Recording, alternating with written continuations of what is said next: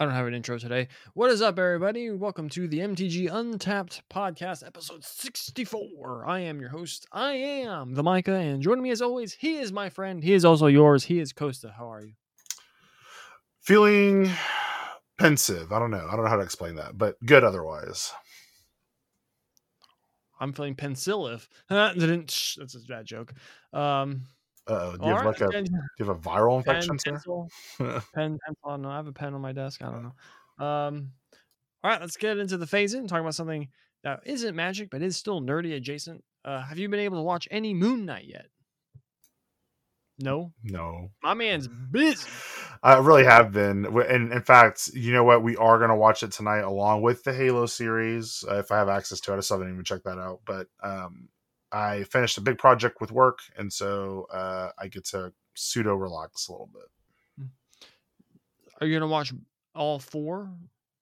There's 4 episodes? There's 2 Halo, 2 Moon Knight. Okay. I was like, oh my God, where have I been? I don't know. We'll definitely get through the 2 Moon Knights tonight. Moon Knight tonight, and then I'll try to get through it when I can with Halo. All right, well, this will be a brief phase in, and it'll be a spoiler free. I'll just give you my brief review of both of these things, because I've seen both the second episode of Halo and Moon Knight from earlier today, as of we are recording on Wednesday the 6th. So I'll start off with Halo. Second episode was all right. It was fairly interesting.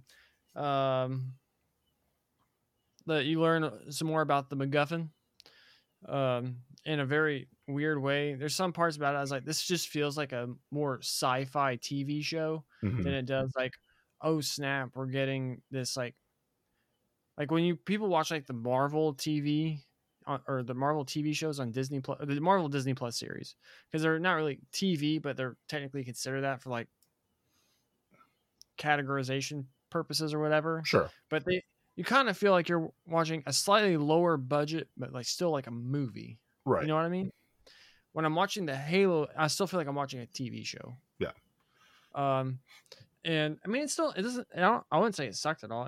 It's fairly interesting. I'm kind of very interested in where they're going to be going with it.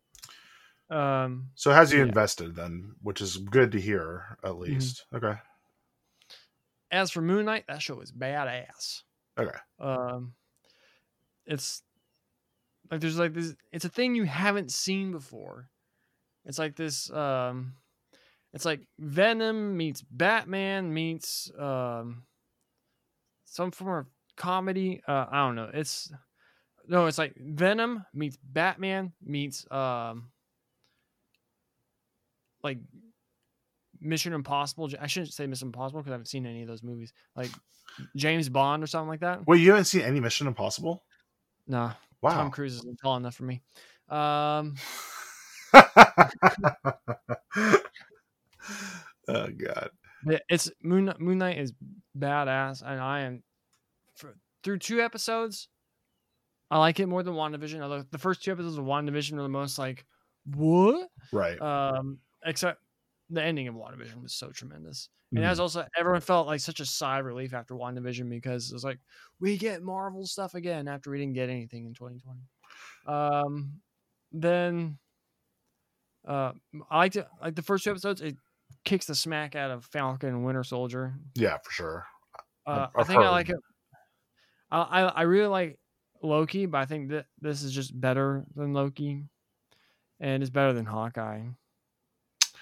I thought Hawkeye was fun, but and then by the end of it, I got a lot of the issues people have and issues that I myself voiced on this very podcast.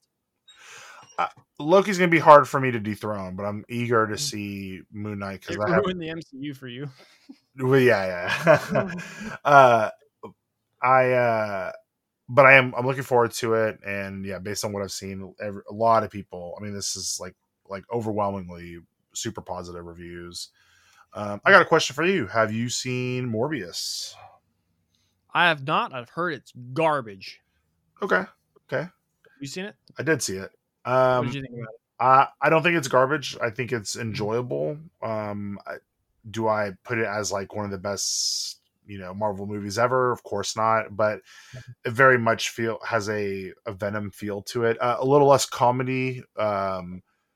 erring a little more to a darker side of Marvel, but honestly, for me, it's not that bad. Like I as far as like the dark side, and as far as the movie, like yeah, I thought it was fine. I mean, I already had low expectations anyway because of what Sony puts out, and in fact, they've kind of exceeded my expectations. Which, I mean, if the bar is low, then it's not that hard. But the fact that they're doing that is fine. So I think you should go see it. I think you should see it and just figure it out for yourself. Like the issues I heard about with it is I heard it was edited kind of funny.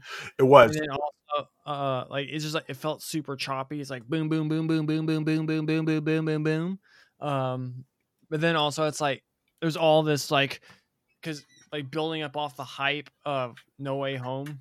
Like this is the next in the Sony Spider-Man thing, and like people like, granted this is just like fan theories, just like self-perpetuating what they want or whatever. Mm-hmm. It's like, are they gonna give us like Andrew Garfield back as like a Spider-Man in the Sony Spider-Man universe, and you have like Tom Holland in the Marvel Spider-Man whatever?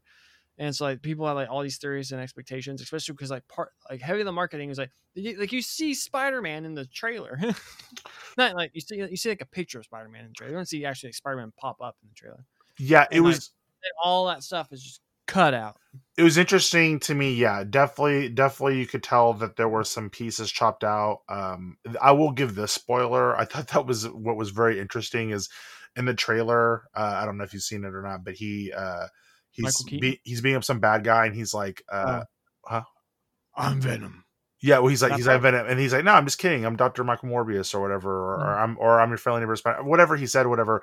They cut that part out, and I was just like, I don't know why they cut that part in. So apparently, one thing is like the director of Morbius came out like after the movie came out, and he's like, yeah, I don't know what all that stuff was about. Because apparently, the director who makes the movie is not the guy who makes the trailers. Sure. They send the footage to the studio, and then the studio has a team whose job it is to cut the movie to make a trailer. Okay. And so apparently, a lot of like the Spider-Man stuff was added, not by the director or whatever. I don't know. I'll probably watch it whenever it comes out, like on a streaming service or something. Yeah, that's fair. But then, yeah. Yeah, I enjoyed it. Glad to hear that. Well, all right, that'll do it for this week's Phase-In. Untapped Step, we have a joint story to tell. We do. Because at Junior's Comics and Cards, located in South Austin, off Slaughter and Manchac, almost said 35. I was like, that's not right. But then near the HEB, by the way, there was a Friday night magic event drafting Kamigawa Neon Dynasty. Final thoughts coming next week. That we both partook in, and boy, was it a crowd. It was. We had 20 people participating in this draft. So it was weird. I packed in and make it all the way around the table. I was kidding. We did 2 pods of 10. Costa and I were in the same pod, sat 3 seats apart from each other. I think I was like seat 5. No, you're 2 down from me, I think. I was like 2 or 3 down, like because we were on both ends of our table, like 5 on each side. Mm-hmm. No, that's not inaccurate because I had Ethan to my left. I was 4, and you were. That's right. You were 1. I was 4, or something like that. You were 10. I was. I don't know. Right. It doesn't matter. These are details that don't matter. So we did a draft, and the MTG Untapped crew pulling the casual 6-0, 3-0 each, undefeated on the night. Well, we both had I had 1 game loss in my last match. What was your game record? I also had 1 game loss in the last round as well. That's right. You played Mr. Ethan. Yeah. In your final round. I played future guest on the MTG Untapped podcast, Chris, in my final match, and his hilarious 5-color pile because someone passed him a Kami War. And then he said he wouldn't play it, that it was bad, and then he picks it up, and I called him out as he was saying, I was like, you're gonna draft it and play it. And what does he do? Draft it and plays it. So it's like he was drafting all the dual lands, but all right, this isn't about him. He can talk. He can spout all his nonsense whenever he comes on. This is about us. And but yeah, so I drafted. I think I first picked the March of Otherworldly Light. Then I just started scooping up all sorts of removal, like an Intercessor's Arrest. What's the Banishing Light? Touch the Spirit Realm. Yeah. Is that what it's called? Yeah. Picked up one of those. I like fourth picked the Tamiyo's Completion. Eventually, then I just started getting past all these sweet red cards. So I ended up in your favorite archetype, red, white, warrior, samurai things. Kind of. I had an absurd amount of removal. I had like 2 Kami flares. What's the freaking the? I was about to say Scorch. But that's Kami's flare. Shock. What's the shock of the set called? Voltage Surge. Voltage Surge. I like one of those. March of Otherworldly Light, an Intercessor's Rest, and I Touch the Spirit Realm. And I was just like sitting pretty with so much removal. And then I just got in pack 3. I got past so many threats. Like 2 of the Signpost uncommons got past me. That white rare. Do I have it sitting over here? I think I do. I had a Scrap Welder that I didn't play, but I kind of thought it was funny because I also picked up a Dragon Spark Reactor. And I was like, is this a combo? Do I just run this? And the like Asri Captains or the Signpost and Comments, Rizona Azari Commander, which is, her name is funny because she'd suck as a commander. That was just actually pretty funny.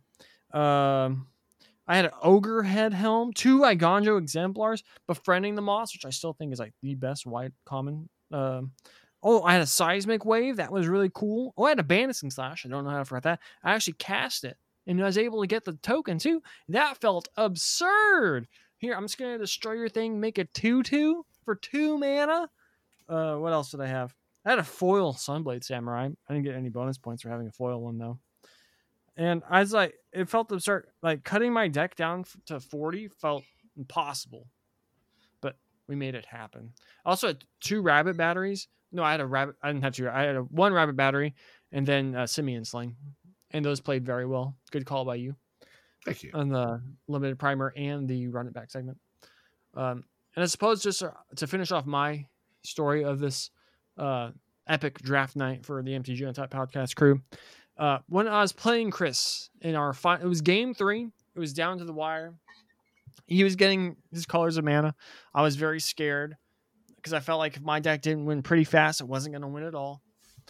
And I was able to get a point where I had an Imperial Subduer on the battlefield. And I equipped it with something. I can't remember. I can't remember if it was the Ogre Head Helm or if it was the Simian Sling. I was always able to tap down his blockers away where he couldn't like trade with it. And I was able, like Simian Sling alone did about 6 or 7 points of damage to him. Wow. And it got to the point where I was using Imperial Subduer to tap down his Super Crab, paying the ward cost. And then he was able to play Guardians of Abora or something. Mm-hmm. And I was like, oh my gosh, I attack, tap 1. I can't. The other one was either or trade. This feels so bad. Top deck Rabbit Battery. 2 mana. Equip it. Because just all I cared about was a +1/+1. Tap your crab. Your Aboro doesn't trade anymore. And then that was the game. I was like, top deck Rabbit Battery for the win. It was a line that wasn't even in my head. When I drew it, I looked at it. I was like, heart of the cards, my man. Boom. Well, I didn't do that. But I was like, this is a really cool line. I didn't think of this until I saw it. And that was what secured me game 3 in my 3-0 match record on the night. How'd yours go? Yeah, I don't think I'm as epic as you are, unfortunately. But yeah, the deck was really solid. I mean, I felt like it was going to be pretty good, but I think I am kind of amazed myself sometimes on the decks and the lines I'm looking at. Just as a background for mine, it had Fang of Shigeki, Generous Visitor. It had the Bamboo Archer, Kappatek Wrecker. I pulled Jugen, Defends the Temple, Gloom Shrieker, had a Blossom Prancer in there, 2 Long Reach of Knights, and I even splashed with 1 white source, and like 2 ways to find it. Just Imperial Oath, which I don't know, that card has moved up much higher. I have been listening to Limited Resources lately, but I do disagree with them. They did their little draft video, or whatever you want to call it, and they really poo-pooed on Aboro Guardians, and I was really surprised because every time that I've used that card, I've been thoroughly happy. Granted, I've used it in a way that's like it's basically keeping me alive, and then I get to play my mega awesome bombs. But I was just kind of surprised still some of their comments. But again, we've talked about this before, how I think sometimes are a little too harsh on things, and they don't maybe mean to be like, oh, this card's unplayable, but the way it comes off is kind of hard to, I think, kind of follow sometimes. But regardless, the deck was really powerful. I faced Chris as well in the first round, and I felt bad because his deck he had a really good 5-color deck. I mean, Chris has a great strength in that he's able to cobble pieces together in those tools, and so it was. I felt pretty bad because my deck was meant to just keep replaying things that are already played and make him discard cards with Long Reach of Night or sacrifice a creature. Basically, it got to a point where I was, for every 3 cards I had, he had 1, or maybe it was really more like 4 cards to 1 because of the difference between him discarding and me drawing or reusing cards. So deck was great. Ethan's deck was really solid too. Excuse me. Black white deck. Using some of those triggers for if you have an enchantment and artifacts. Definitely feel like I have a lot better grasp on the format, especially after winning 2 weeks in a row now. Last week I had a black-white deck as well, running 2 of those Banishing Lights, and every time you get to trigger them, it's just, like you said, it just feels amazing. Like, kill something. You get a 2/2 out of this. Seems good. But, I'm enjoying the format so much that I am going to store like 3 boxes of this away because it's highly replayable. It's up there, and we'll give our like you said our final thoughts next week. But it was a great night. I didn't get to play any Commander, unfortunately. Did you get there early enough to play? I was able to play 2 games of Commander. First one, I played the Light Paws deck. Man, that deck's a lot of shuffling. Every turn, just tutoring, sometimes twice, your library. And if you're triggering like an Enchantress or something, then it's like, right, I gotta shuffle so I can draw, and then now I'm gonna shuffle, look through it, and shuffle again. But the deck was still pretty cool. I feel like if you played it like online where you don't have to like manually shuffle, then it would be a lot more fun. But it was still fun. It's like, I think if like it's only a 3-person pod, so like maybe like a 4-person pod where it's like, all right, I don't have to be as quick with it because sometimes it would just like whip back around to me pretty quickly. That it might be more enjoyable in a proper 4-man casual goofing around kind of game. Then we ended up playing a 5-man pod where the homie Jessup wanted to see my Atali deck. He wanted to see my baby boy in action. And I was like, okay. And I thought, so what I did is I took apart my my Marwyn deck, and I put my Mana Crypt and my Jeweled Lotus in my Atali deck. And I went turn 1 Mana Crypt, turn 1 Mountain, turn 1 Jessica's Will, make 7 mana because I was second.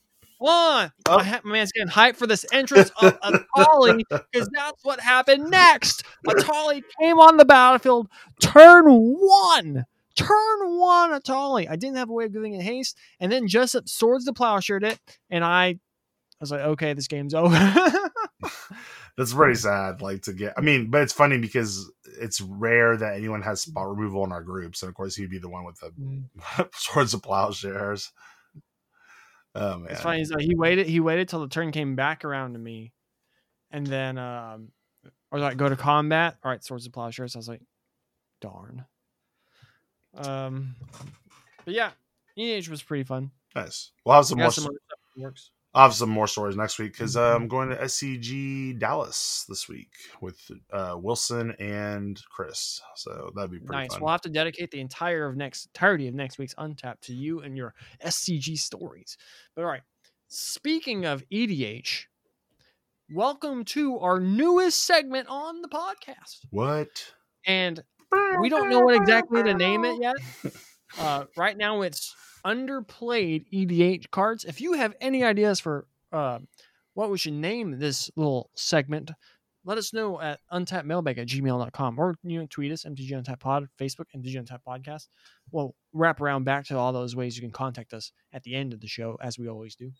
But yeah, so underplayed EDH cards. This is going to be a weekly thing where one of us is going to pitch a card to you, the listener, that we think is underplayed in the EDH format. And the qualifying thing we're doing for this is under 5% on EDH Rec. So a card needs to be under EDH. I was about to say under EDH percent, under 5% on EDH Rec. I'll be going first. And then what we're going to do is I will try to alternate it so you get a large variety of opinions from people. And if we have someone new on the show, we'll try and get them to pitch a card. But yeah, so I'm going to be kicking it off this week. And originally, I pitched this format prior to last week's episode, and I was going to say Eldrazi Conscription. But then I was like, no, I have a much better selection that I think is actually pretty, just because I was like, this card's hilarious. What a Timmy thing to do. 10-10 Annihilator. But this actually, as a card, I think is legit underplay, because I picked one up for my Wrath Capuchin deck. My Flash Artifact Craterhoof style deck that I want to try and make it play more like that. All right, so I have to stall for time for here for a little bit. So yeah, that's the kind of deck I was playing. It was a Wrath Capuchin. It's all about playing so many mana rocks, because the inspiration of the deck was what's that card? It was from the Kamigawa EDH, the blue-white vehicles deck. Let me just scrounge through my Is that even a word? Through my deck real fast. See if I can find it real fast. Oh, Costa's back. All right, we're fine. We're good to go. We're good. Cyberdrive Awakener is the inspiration behind this deck. I just want to make a bunch of little artifacts, turn them into 4/4 flyers, and beat face with them.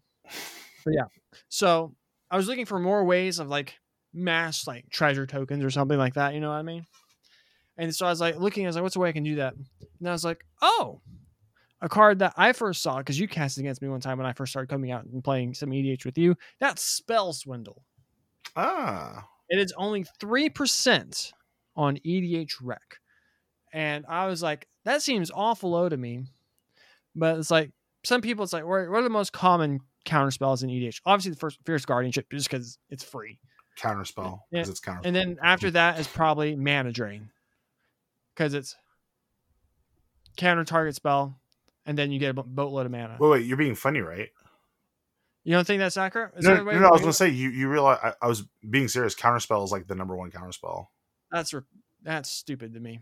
Is that right? Or is there a place we can see this? Is this on EDH Rec? Yeah, if you go to, we can do a little tour real quick. So if you go to cards, top cards, and then if you look right there, past 2 years. It's the 5th card overall. Yep.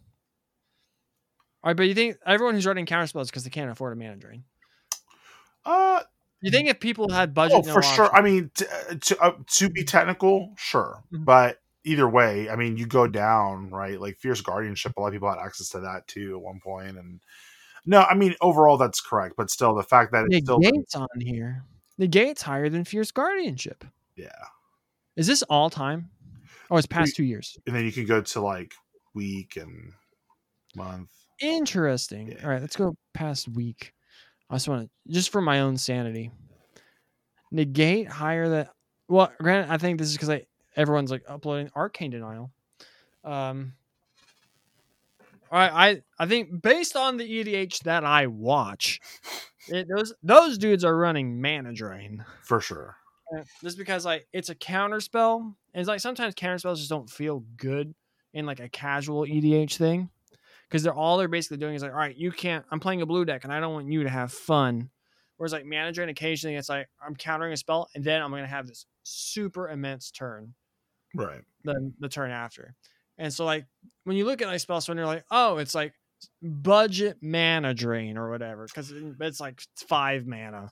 And that's kind of expensive for that kind of thing. For a counter spell, if it's gonna be 5 mana, it has to be doing something kind of tremendous. See, I've argued pretty hard that actually I just really feel like it's not just a budget option, but in fact that because it makes treasures, it has applications to ton of decks. That's why you're getting ahead of me, my Oh, man. I'm sorry. So that's why I'm pinching this card. Oh, you're right. And yeah, so first off, it's like in a deck like say my Wrath Capuchin deck that wants to make a bunch of treasures. That's really cool. I think even in every generic blue deck, it's like at worst this budget mana drain. But then, like you said, it makes treasures. And the thing with mana drain, you have to wait until your next turn to get that mana, and that mana is colorless. You cast this, your only shield's down until the spell resolves. And for an instant speed deck, that can be insanely relevant. And so I think in that case, it's like it's a counter spell that obviously if you're playing this, you want to be operating at instant speed. So if you're some kind of weird tap out deck, then maybe you don't want it. But then maybe you still do because no, it's a counter spell that will also allow you to have a very explosive turn next turn after you cast it, because you'll probably have an absurd amount of mana because people are casting some pretty huge things in EDH. So that's my main argument for Spell Swindle. I think it should be higher than 3%. Like if you look at its top commanders, it's like stuff like Galazeth, Prismari, it's in a lot of those decks, but it's like these deck or Brutaclad probably carrying it pretty heavily just because like the treasure synergies that are there. But I think when I picked it up and I saw, I was like, dang, it's only in 3%. That seems awful low to me. Especially as like all these like color hungry decks, like 5 colors, like boom, counterspell, and it fixes your mana and ramps you. You're not gonna hear any arguments from me since I've been playing this card for a long time, and honestly, every time it resolves, I feel like I'm just winning because then I'm, I don't know, casting an Eldrazi or just something massive or whatever. So, yeah. Turning my treasures into 4/4 flyers. Let's go. Yeah, there's that too. Also, I added a tab on our Google spreadsheet. Nice. It doesn't look anywhere near as fancy as the tabs that you make. That's just because I like aesthetics. Well, feel free to mess with it if you want. All right. So that'll do it for the inaugural underplayed EDH card. The first one is Spell Swindle. Pick them up, I guess. Play them in EDH. Have a great time. Win your games.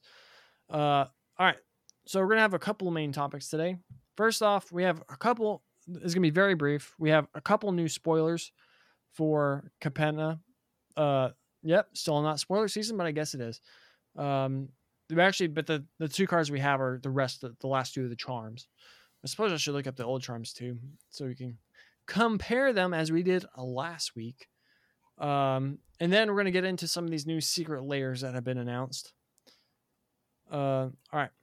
So first new charm, it is the Riveteer's charm, which is the Jund colors. So for black, red, green, you get an uncommon instant that says choose one.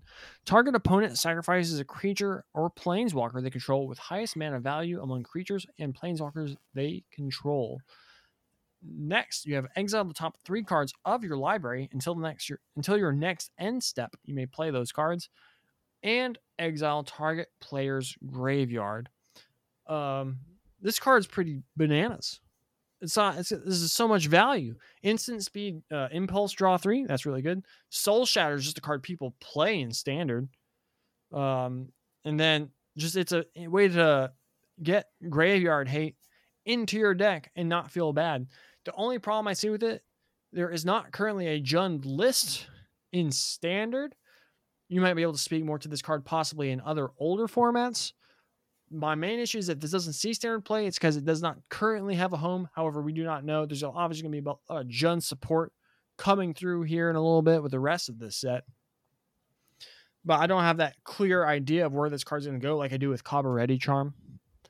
And possibly a little bit of Obscura Charm. But if there is going to be a Jund deck, this sure boy is going to be part of it. Yeah, I think in Modern, what I like about it is it's a card draw, and Jund, typically is all about grinding them out. So, and there isn't really a ton of card draw unless you consider like Tireless Tracker, right? Because it creates the clues and stuff like that. But that's really more in the rock decks now than it is in Jund. So I kind of like it there. The exiling a graveyard is always relevant, and the Soul Shatter, not so much, but there are times when that's going to be super useful. I mean, you go against Tron, that's a really nice piece to have against them, because a lot of times, they have a Wormcoil engine that kind of sucks, but most of the time they just have a Planeswalker, which is pretty nice. So, Yeah, I think it's a great charm. Again, the flexibility of these cards are always going to make them very powerful, and you might not run a ton of them, but you usually want one in your color pie. So, all right, and to compare it to the previous charm, Jund Charm, same mana cost, same instant speed. Choose one, exile cards from target player's graveyard, deals 2 damage to each creature, so Pyroclasm, or put 2 +1/+1 counters on target creature. And it's only played in 1% of EDH decks. So you might want to pick this for. I'm just kidding. This card sucks. I mean, the new one's so much better. yeah, the Pyroclasm is really nice, Yeah. but yeah, I mean, Exile Graveyard is fine again as like added on, but 2 +1/+1 counters is so low powered now. So, like all 3 forms on Riveteer's Charm are just like card draw, removal, incidental graveyard hate. Don't get me wrong. There's like Jund Charm might actually be playable in modern standard. Wait, that's a poor way of phrasing that sense because there's 2 formats back to back in current standard, I should say, because there's a lot of weenie decks, and however you would just run Cinderclasm probably. Yeah. But then you have like Graveyard Hate too. I don't know, but yeah, I think Riveteer's Charm. It's like when we compared to the ones last week, I thought they were a lot closer. I feel like this is the biggest delta between the two.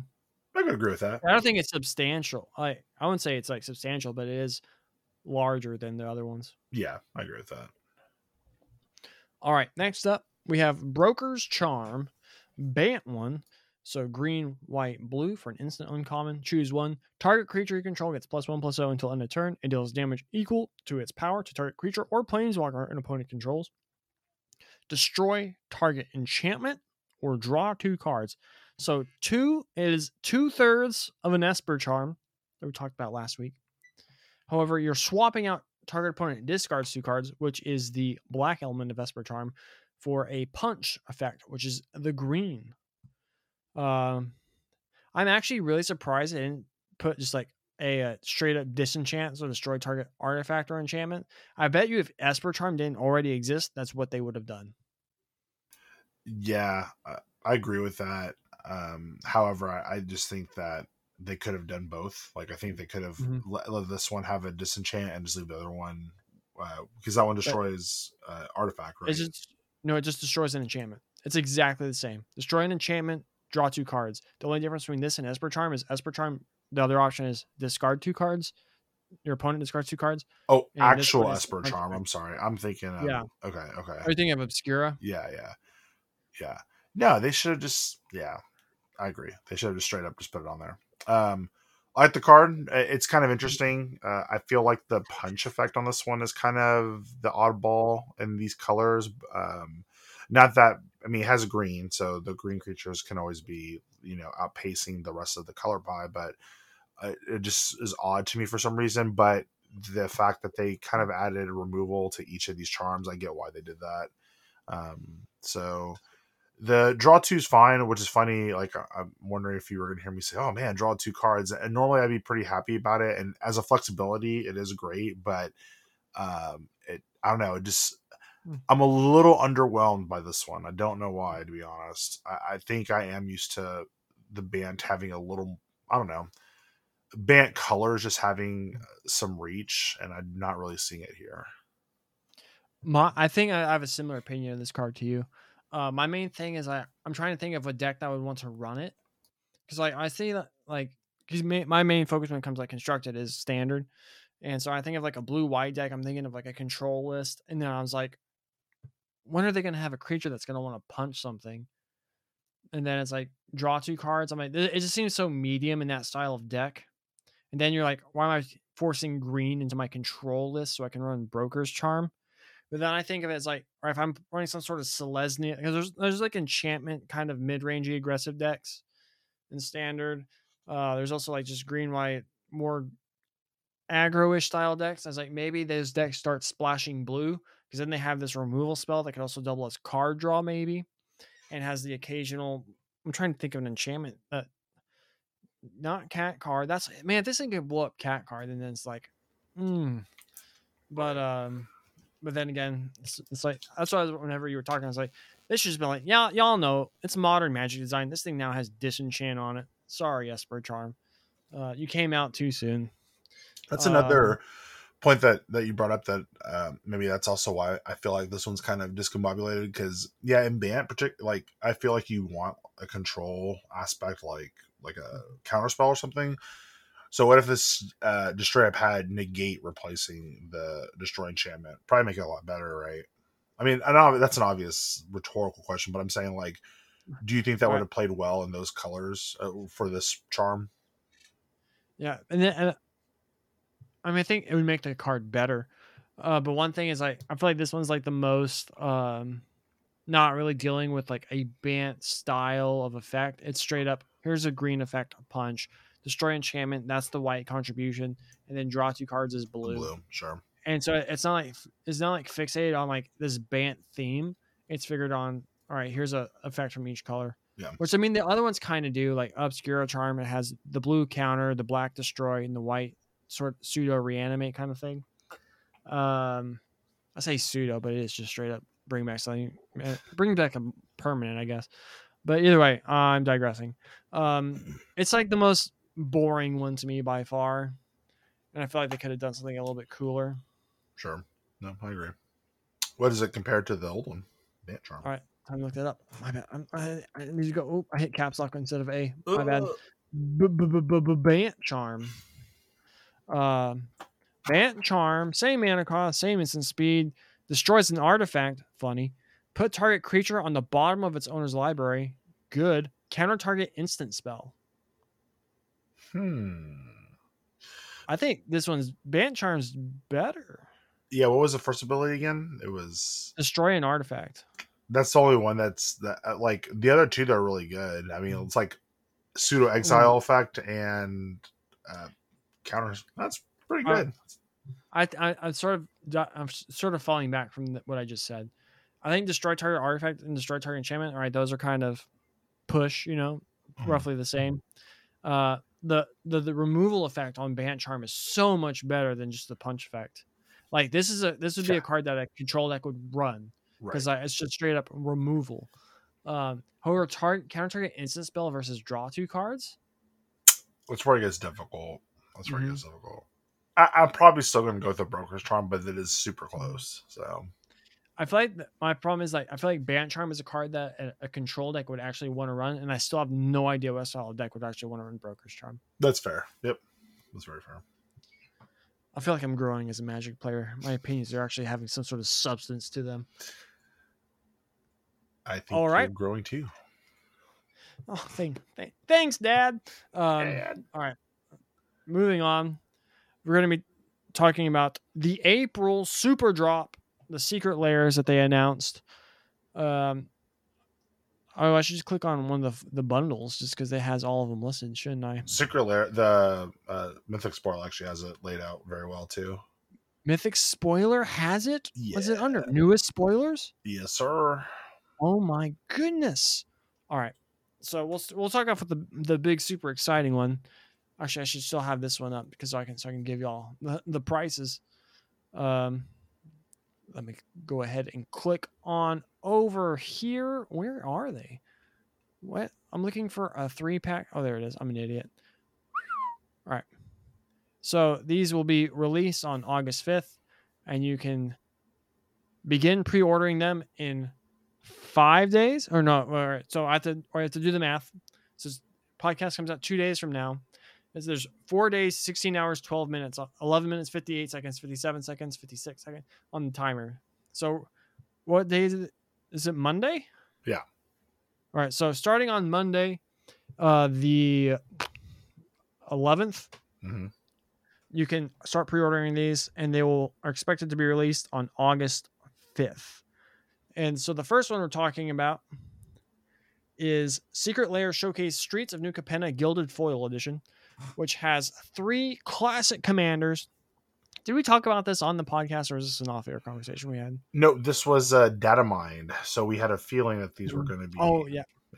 Because we had those 2 arts that we saw. Yep. So we talked about those 2 arts that some dude found on Arena, and lo and behold, here's the product they're in. So we have Atraxia's Praetor's Voice and Breya Ethereum Shaper, and we talked about whether or not the other 2 were going to get the same treatment because they're doing the style of New Capenna. And the answer is no. However, the answer is not all lost because we also get Idris Maelstrom Wielder. Obviously, Wanderer, but that's not the correct card. Yeah, so we're getting all 3 of these in a dope, showcasey looking frame and new art, and they look pretty. I mean, I'm a super fan of the Atraxa. I think that one's sweet. I'm definitely gonna pick this up because normally I don't make 2 commander. Like I don't make how do I put this? Before I would not have had 2 Atraxa decks, but Atraxa can do Super Friends, counters, whatever. So I have the Super Friends version, Saprolings. and I want the counters. So Saprolings. So that's right, Saprolings. That's right. The Brea art I'm not as big on. The Idris is fine, but definitely the Atraxa is super awesome to me. And I'm curious to see how nice these gilded foils are. These might be pretty sweet. And they are only available in those gilded foils for $50. $49.99. 50 smacks. Well, I'm gonna pick one up. I think it's worth it. Alrighty. The next Secret Lair we have is Secret Lair special guest Matt Jukes doing art for some lands. The Buddy lands. The Buddy lands that come in tapped unless you control a card type of or a land type of the corresponding colors. So like Glacial Fortress comes in tapped unless you have a plains or an island. You also have Drowned Catacomb, the blue-black one, Dragon Skull Summit, the red-black one, Rootbound Crag, the red-green one. I suppose I could just said like ally or enemy. What are these? These are ally colored ones. Yeah. Sun Petal Grove rounds out the 5. And I suppose I'll just give you the price on these real quick.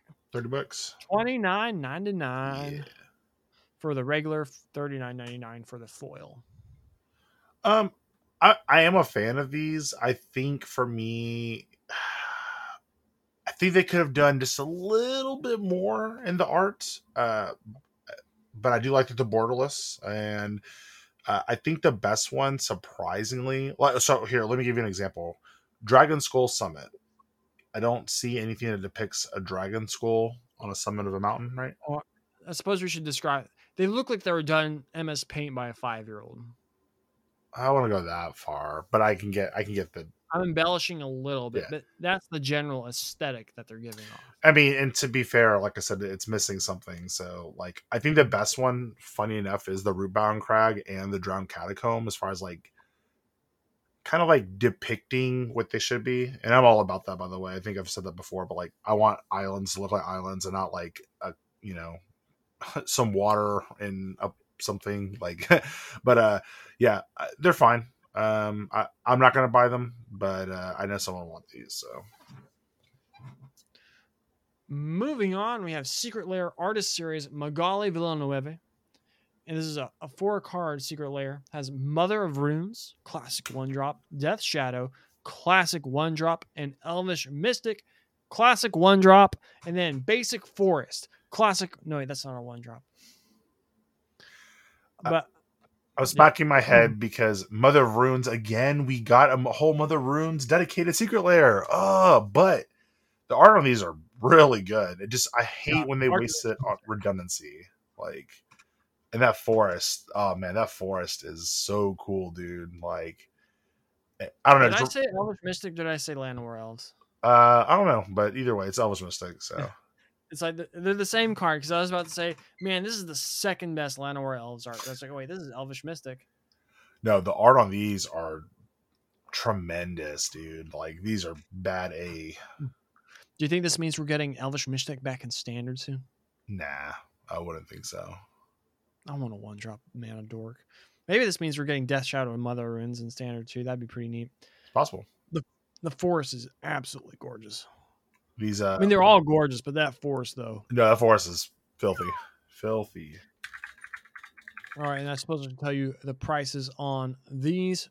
Same as the other ones. $29.99 for the regular, $39.99 for the foil edition. Moving on, we have Secret Lair Artist Series, Siddharth Chaturvedi. I hope I said your name right, sir. We have Concord Crossroads. That's a neat card. World Enchantment Time, baby. Nomad Outpost. That is a magic card. And then Ghost quarter. Modern staple? Is this? No. I mean, do you have it's Wasteland or modern. Stripping? It's a card that's in modern. I mean, because like you can use like Ava Mind Sensor and the Green Snake to just like keep doing it over and over again. There's a deck for it, but it's okay. And then we also have a basic island, which actually resembles somewhat of an island. It does. It also, I don't know why, it kind of gives me like a biblical depiction. I don't know what it is, but it's interesting. I can see that. Yeah, it's nice. It's real nice. Concordat Crossroads is interesting. Haven't had a reprint of that since revised, and currently sitting at $34. Unfortunately, that's it for the value. And what I mean that's it for the value, I just mean for the immediate value of, oh, this card was once X amount of dollars and we get a reprint. Because the rest of these are only going to be valuable because of the art on the card, because someone wants them, which is kind of disappointing. I really don't know why they wasted one land that comes in tapped. Really, it could have been a Triome. Like, if you wanted to do that, I don't know. I don't know what the idea was behind this. I guess they really think that the Crossroads are going to carry this. This one's kind of disappointing, for sure. This one will be $29.99 for the regular, $39.99 for the foil. Sell your Nomad Outpost before this reprint takes their value. I was going to make that joke whether you actually said that it's a worthless card or not. All right. Next up, we have Secret Lair Artist Series Wayne Reynolds. And we have SRAM Senior Edificer. All right, solid commander card. And also in certain archetypes and constructed formats, Balthor the Defiled. What? I never heard. 4 mana, 2/2. All minions get +1/+1. 3 mana, exile it. Each player returns all creatures that are black or red from the graveyard to the battlefield. All right, this is a hilarious commander card. This is this actually got a pretty big spike when Innistrad came out, because it was a zombie and it was like $30, but it's already dropped down. It's probably like 15 now. Next up, we have Torbrand Thane of Red Fell.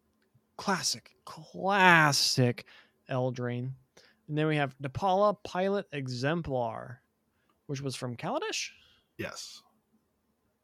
All right, obviously it's like 4 legendary creatures. That are dwarfs. Oh, I get it. Yeah, except that the fact Wayne Reynolds short? I guess. Oh, that's what... like, does he love dwarves or something? Something that I wanted to point out. Does that Torbrand look very interesting to you, Mr. Micah? Let me look at it. He looks like a dwarf. He does, but he looks like I don't know why. It just makes very Lord of the Rings specific dwarf is what I was thinking. You think he's Gimli? He looks like Gimli to me. I'm not saying that he is, but we are getting... You're being racist, Costa. Racist, or is that prejudice? Sexist? You're saying they all look one of alike. those. It's one of those ist. Fantasyist? But I don't know. But, all right, side note. I follow Nerd of the Rings on YouTube. Go follow him if you're into like the Lord of the Rings like lore style videos. There's one where he's doing like a history of like the dwarves, something to do with like Thorin, Oakenshield, or something like that. And he's like putting up pictures of like other dwarves throughout his video, and one of them is literally the art from Torbrand, from his OG Eldraine art. So I'll have to comment on that video. I was like, way to work in some MTG art in your video, my guy. That's very cool. Yeah. That whatever, side note. But yeah, so they're all dwarves. I looked up Wayne Reynolds. He's a British guy, and that's all I can find. Okay. Well, we'll figure that. Maybe they'll tell us later why he was into dwarves. All right. Yep. So this is the same as the other ones. $29.99 for the regular, $39.99 for the foil. Next up, we have a hilarious, absolutely. Oh wait, I lost my thing. Stop talking, Costa. Wait, start talking. Wait, no. Wait, what? My thing is out of order compared to the... All right, we'll just go this one, then we'll get into the funnier one. All right, Secret Lair, just some totally normal guys.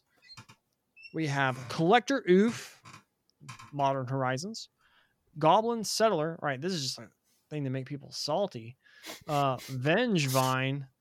All right, solid card. And Void Winter. All right, Vengevine seems so out of place. Like, these are like some salty cards. Void Winter, haha, you can't cast your spells. Goblin Settler, haha, destroying your lands. Collector Oof, haha, your artifacts don't do anything. Vengevine, beep beep. Yeah, that is kind of an oddball. Not really sure what they're thinking with it. Did you know that Goblin Settler was an expensive card? I could believe it. I think I thought about picking one up at one point, and I was like, oh, that's out of my price range. Yeah, prior to this announcement, it was market price $48. I mean, a 4-mana 1/1 that destroys a land with the ETBs? Blink it? Yeah. Heck yeah. Blink. Yeah, that's where I was going with it. Mm-hmm. So anyways, that's cool. This one already has a pretty hefty little tag to it. I mean, Void Winter is probably like $5. I know Vengevine, I just picked those up. They were like $10. Oofs are like $4 or $5. So this one out of the gate has the best value. Unfortunately, it also has art that I'm not too fan of. But it's like a very goofy cartoon style art. Yeah. But hey, it doesn't have to be for everybody. So God, that the Goblin Settler's head just looks like Meatball from it looks very Adult Swim to me. Yeah, that's what I was saying. Meatball from what's the show? Super The Shake, with the damn shake. I wouldn't know. Yeah. But anyways, yep. It's the same deal here. $29.99 for the regular, $39.99 for the foil versions. Rounding out the Secret Lair, we have finally left-handed Magic cards. These were announced on April Fool's Day, and we have one left-handed Sisay Weatherlight Captain, one left-handed Empress Galena, one left-handed Geralt's Messenger, one left-handed Rograk, Son of Roga, and one left-handed Garruk, Color Beasts. And they are left-handed, so it's like they have the mana cost on the left side. They have the power and toughness on the left side. They have the set symbol. The set symbol on the left side. But you know what though? They messed up. So they did correct with Garruk in his text box, but if you notice, both Sisay and Galena, their activated abilities and mana symbols should probably be on the left side. If I was going to follow through with this as a designer. But they're aligned left. But they should align. They aren't reversed. They are not reversed. But here's the thing, though: so like the loyalty ability on Garruk is on the right side. Why can't the activated ability be on the right side? Because then it would just be a brain fart to like read. They're still. I didn't say that to like flip it, mirror it. I don't know. I think it was a missed opportunity there. Then there's just mirrored and not left-handed. No, because mirrored would be that you have to read the words and letters would be mirrored, so you can't read it like the Viserys here. I'm not saying that. I'm just saying it could have aligned right. To each their own. All right. There's also what are these astrology lands? Something like that. Yeah. There's a weird mountain with like a rainbowy thing going on and a castle. I don't see this one on the actual Secret Lair. Pisces. It's at the very bottom. That's what the astrology. Oh, I see it. Astrology lands. Wait, what? 120 for Aries? Oh, Aries. That's what it is. All right, it's $30 for 5. 40 for foil for 5. 120 gets you how many? 4. Oh, you get 5. So you get 25. You get 5 of the bundles for $120. So they're basically giving you one for free. Yeah. For 25 basic mountains. That look. All right. Oh, they also have them for this is Pisces. What are these? Islands? Yeah, they have Aquarius, Pisces. I can't remember what else is out, but yeah. I'm only seeing. Oh, I see them now. I'm seeing them now. They have one for each basic. All right. That will do it for this week's main topic. Do you have anything else you want to talk about, Costa? no quick picks today. So as always, if you want to come see us, meet us at Junior's Comics on Friday, except not this Friday because we'll be in Dallas. Support your local game stores. Also, Force World Gaming in Bastrop is still going strong, but if you're out there, check them out. And as always, check out Strike Gaming if you want some competitive pricing on singles. They will deliver to you. Micah, take us home. What did you think about what we talked about this week? Sorry, that's my wrestling trying to get it on. Ooh, Adam Cole versus Christian Cage. Let us know on Twitter at MTG Untapped Pod or on Facebook, MTG Untapped Podcast. And if you have any other ideas for stuff you would like us to talk about, shoot us an email at untappedmailbag@gmail.com, including what you think we should call our new underplayed EDH staple card dealy doodad. Let us know that also at all those avenues. Also, if you'd please subscribe to the podcast wherever you're listening to it and rate and leave us a review, we'd appreciate that tremendously. But that will do it for this, the 64th episode of the MTG Untapped Podcast. I have been the Micah. He has been Costa. We will talk to y'all next week.